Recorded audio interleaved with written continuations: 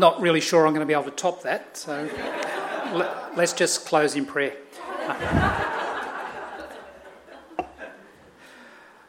My name's Ian, and I've been asked to bring you the third instalment of the Ideas for Sunday School Craft. And today we're going to look at David and Goliath. When I saw the list of topics for this series, I was pretty excited that I got David and Goliath because it was one that really had the best idea for craft, I thought. The plan was we're all going to make slingshots. And I even made a prototype. And so I've got a prototype here. And then I thought 30 or 40 slingshots all aimed in this direction probably wasn't going to be the best thing for me. So as far as I know, there's only one slingshot in the building, and it may or may not be used if I see anyone nod off in the next 20 minutes.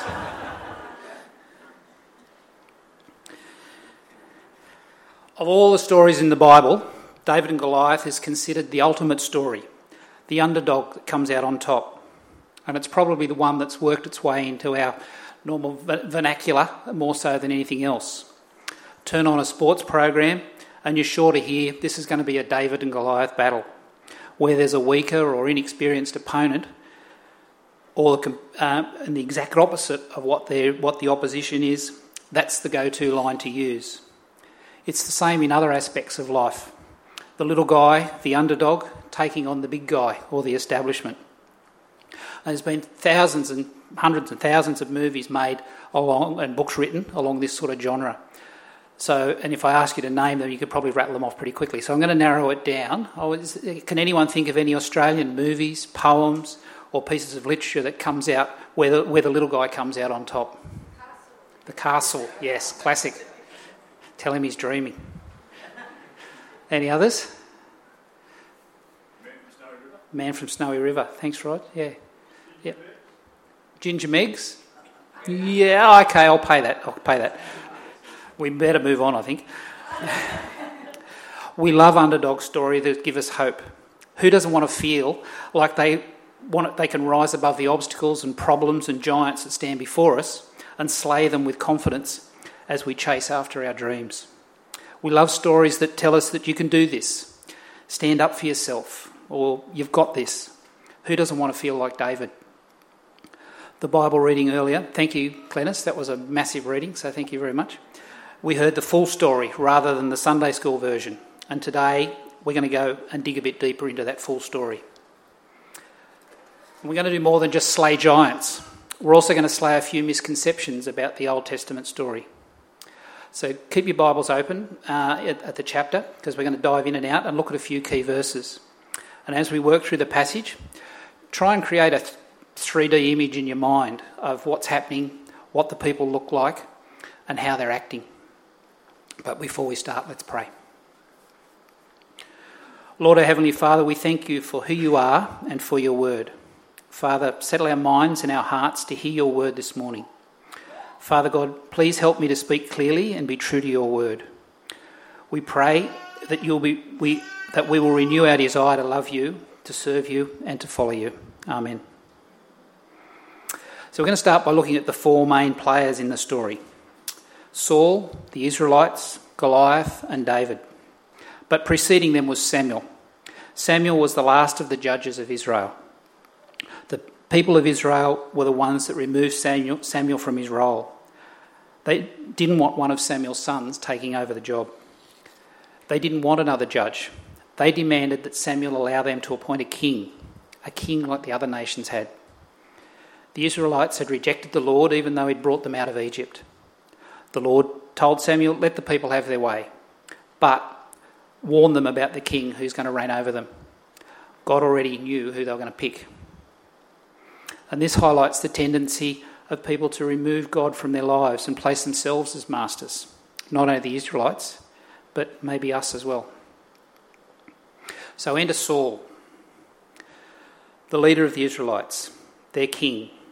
Saul's physical appearance is highlighted when the people chose him to be their king, as someone who was above all the others. All Israel valued is what they could see on the outside. Saul was the son of Kish, a Benjaminite, and reading from 1 Samuel, it says that he, Kish, had a son whose name was Saul, a handsome young man. There was not a man among the people of Israel more handsome than he. From his shoulders upwards, he was taller than any of the people. Now, to me, that's not a real flattering description. Makes him sound like a bit of a giraffe. But maybe this is where the expression head and shoulders above the rest comes from. The key point here, though, is that he was chosen by the people because of his physical appearances and capabilities. They didn't care for the fact that maybe, possibly, on the inside, Saul was small and weak. The Israelites wanted a king to make them look like other nations. They wanted a king that would make them great and transform them into the nation they wanted to be. They valued power and wealth and size and strength like the other nations had. And so to the Israelites. In the passage today, we first hear of the Israelites as they arrive at the battlefield. In verse 1 from 17, it says, "Now the Philistines gathered their armies for battle, and they were gathered at Soko, which belongs to Judah, and encamped between Soko and Azekah in Ephraim. And Saul and the men of Israel were gathered and encamped in the valley of Elah and drew up in a line of battle against the Philistines." The Philistines had gathered their armies for battle. The men of Israel had just gathered. The Philistines were out spoiling for a fight. They were organised. They had a structure. They had a plan. They were forming armies and they were gathering for battle. The Israelites, not so much. They're described as a group of men just gathering. So already we're seeing that the Israelites' heart's probably really not in this. And then along comes Goliath. The description of Goliath is one of the longest and most detailed descriptions of any one person in the Old Testament. The writer of the story is really trying to put across how big and imposing this challenge was for Israel. This was the biggest challenge. In verse 4, "And there came out from the camp of the Philistines a champion named Goliath of Gath, whose height was 6 cubits and a span. He had a helmet of bronze on his head, and he was armed with a coat of mail, and the weight of the coat was 5,000 shekels of bronze. And he had bronze armour on his legs, a javelin of bronze slung between his shoulders. The shaft of his spear was like a weaver's beam, and his spear's head weighed 600 shekels of iron. And his shield bearer went before him." Firstly, Goliath is described as a champion. The origins of the word champion means the man who is between. He's the man who stands between the battle lines. In ancient times, instead of everyone fighting and lots of soldiers dying, they decided to go about it in a much more economical way. Each side would select their champion, their man in between, and then those two would fight with each other on behalf of their respective armies, and they'd decide the outcome of the fight, usually until death. Goliath was battle-hardened. He'd probably won some of these duels before. He certainly hadn't lost any. Goliath was a giant of a man, around 3 metres tall, or 9.5 feet tall for those of us who are over 60. To give you an idea, 3 metres is about the height of that wall there. His battle uniform consisted of a helmet of bronze. No weights given, but it wouldn't be light, maybe 10-15 kilos. The chain mail he wore was 5,000 shekels. That's 60 kilos. He had a bronze armour on his legs. His javelin was also made of bronze. All that bronze is a lot of weight to carry. It'd have to be well over 100 kilos. We're told his spear was like a weaver's beam. Now, a weaver's beam was a strong, long, rounded pole used at the top of a loom to hold the warp, or the vertical threads. It's about 7 centimetres in diameter. You'd need big hands to hold that, and on the end of that was 15 kilos worth of weight with the tip of the spear. He was big and well equipped, all kitted out with what he needed for battle, including his sacrificial shield bearer. This guy is big, and this is a big problem. Goliath represents the fact there are still giants in the land. This is all part of the mission that God started some time ago with his people. But on top of that, what's really at stake in this fight is slavery. In verse 8, he, Goliath, stood and shouted to the ranks of Israel, "Why have you come out to draw up for battle? Am I not a Philistine, and you are not servants of Saul? Choose a man for yourselves and let him come down to me. If he is able to fight with me and kill me, then we will be your servant. But if I prevail against him and kill him, then you shall be our servant and serve us." And the Philistine said, "I defy the ranks of Israel this day. Give me a man that we may fight together." Goliath was pretty confident. He went all in. The outcome of this challenge didn't just affect the Israelite soldiers. It affected their families, their children, and their future. What's on the table was life itself. And now we get to David. How does the Bible describe David? It says he's young. And he's ruddy and has beautiful eyes and was handsome. David's not battle-hardened. At this stage, he's still tending his father's sheep. He's never been to battle. He has no armour or no spear. But he believed in the Lord and had faith in the Lord's promises. From chapter 16, we do know that by this time, David had been anointed by God as the next king. That's pretty significant, but that's about it. So how does Israel face the problem of the Philistines? How do they face the giant? Well, they don't. Israel's terrified. Who wouldn't be, standing in front of a 3-metre monster? They're intimidated and they're afraid. Fears rendered them incapacitated as they look out to the giants of Gath and their hearts fail. But all of this is familiar.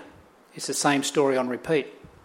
Israel, these soldiers and this army, are just doing the same thing as their forebears did when the spies came back from Canaan and said, "There's giants there that stand before us." All the people crumbled then as well. Saul was the one chosen to be the Israelites' leader because of his stature and strength. When he was crowned king, the people saw his size and stature and said, "Yes, that's our king." If anyone's going to go and lead an army into physical battle, it should be Saul. But Saul was just as afraid as the people. Saul, the giant of Israel, the man who was head and shoulders above the rest, is also incapacitated by fear.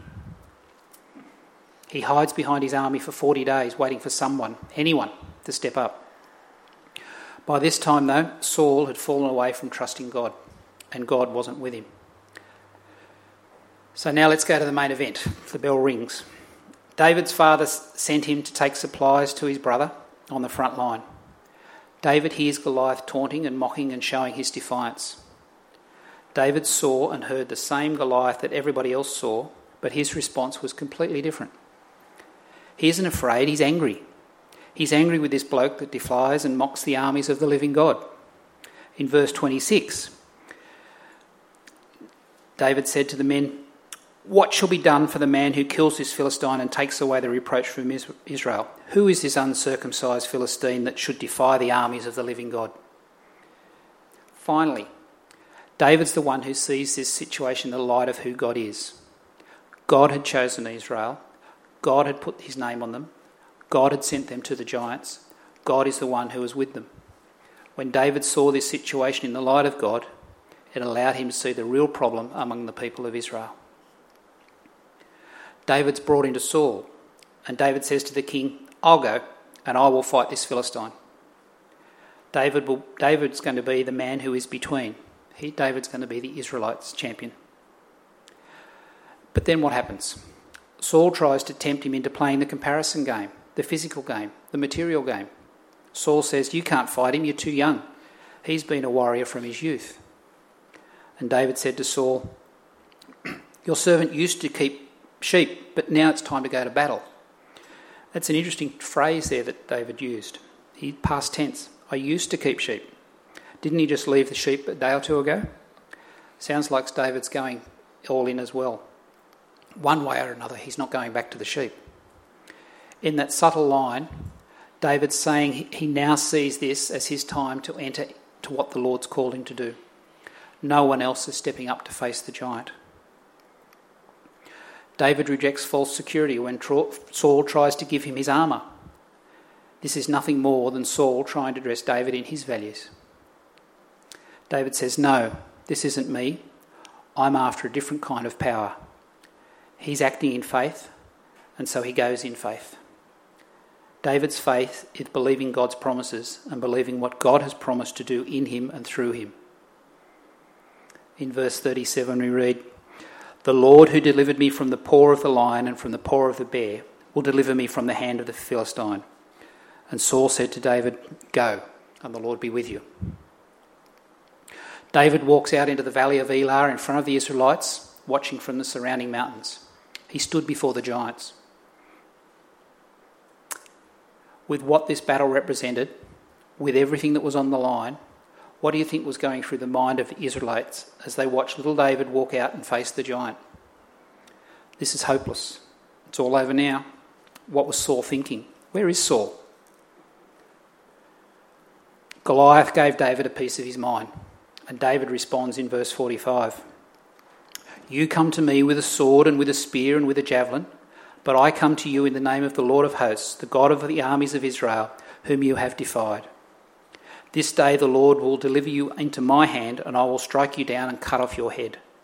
And I will give the dead bodies of the host of the Philistine this day to the birds of the air and the wild beasts of the earth, that all the earth may know that there is a God in Israel, and that all this assembly may know that the Lord saves not with sword and spear. For the battle is the Lord's, and he will give you into our hand." Nothing like poking the bear, is there? Anyway, going forward, we know what happened next. David kills Goliath, first with a stone and then makes sure with a sword. The Philistines have watched this play out. They've had a sudden shift in their thinking, and they're now terrified and they run. Usually that's where we stop the story. Look at David and be courageous like David. But there's a problem. Whenever you're told to be like David, you have to ask which version of David. Is it the one who killed Goliath, or the one who killed his best friend so that he could steal his wife? Even David had an enemy that he couldn't kill. There was a giant inside of David's heart that was too big even for him. So, spoiler, or a relief, you're not David in this story. And let's look at why. All that Israel could see was the 3-metre problem standing in front of them. But Goliath wasn't the biggest problem. Israel and Saul completely misidentified the problem. Israel's real problem was in their own hearts. It was in their heart that they turned their gaze away from God and fixated it upon Goliath. The problem was in their hearts, that they forgot God was way bigger than Goliath. It was the sin in their hearts that made them once again fail to recognise the problem before them, according to the promises that God had given them. And since they misidentified the problem, they started playing the comparison game.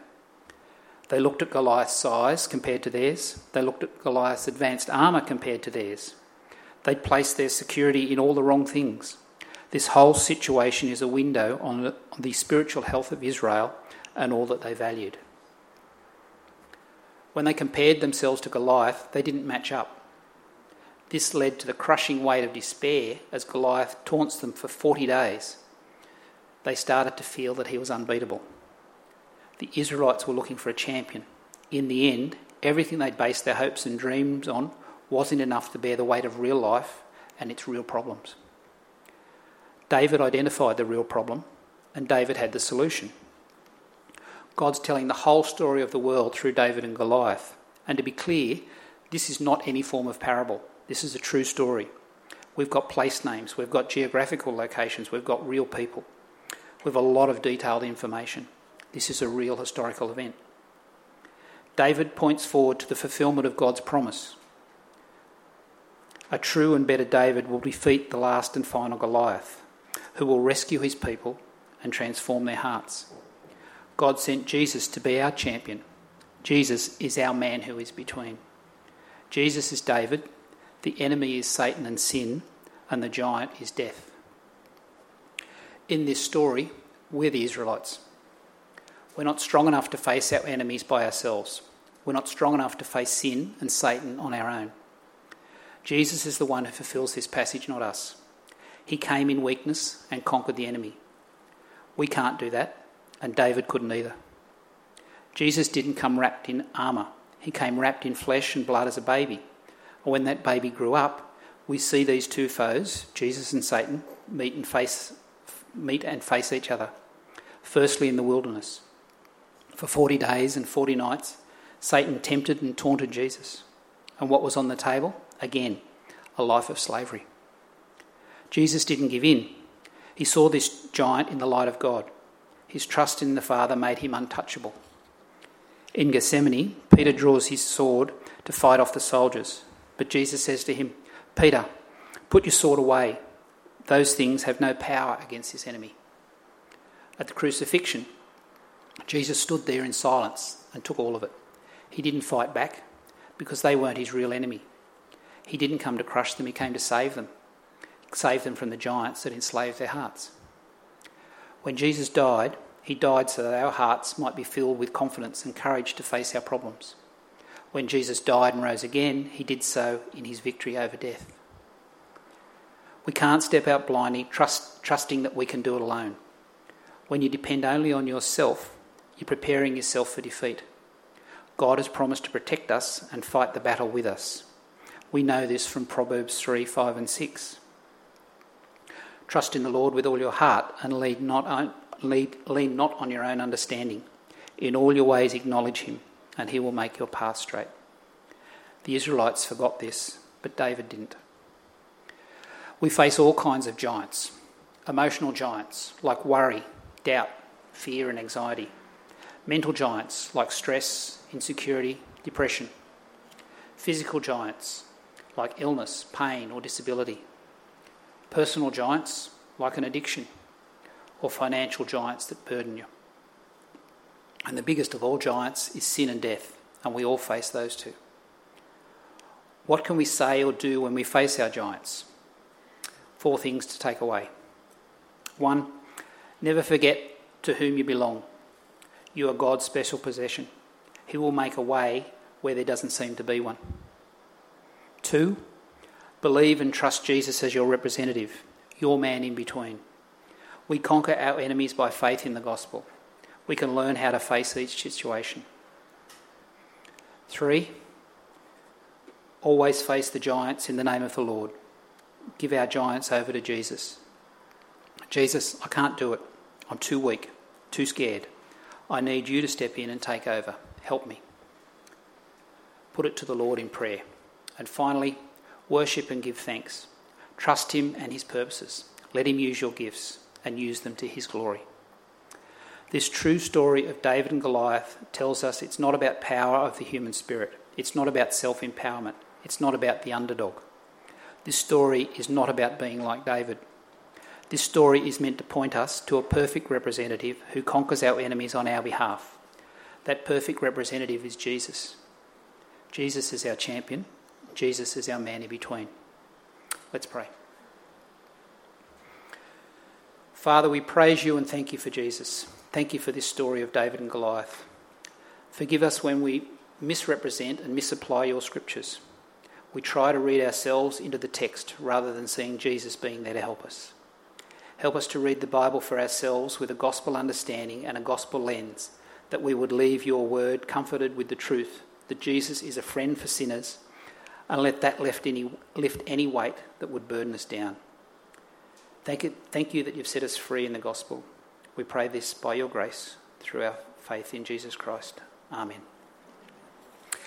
Now got a short period of reflection as the band gets ready to bring us our final song.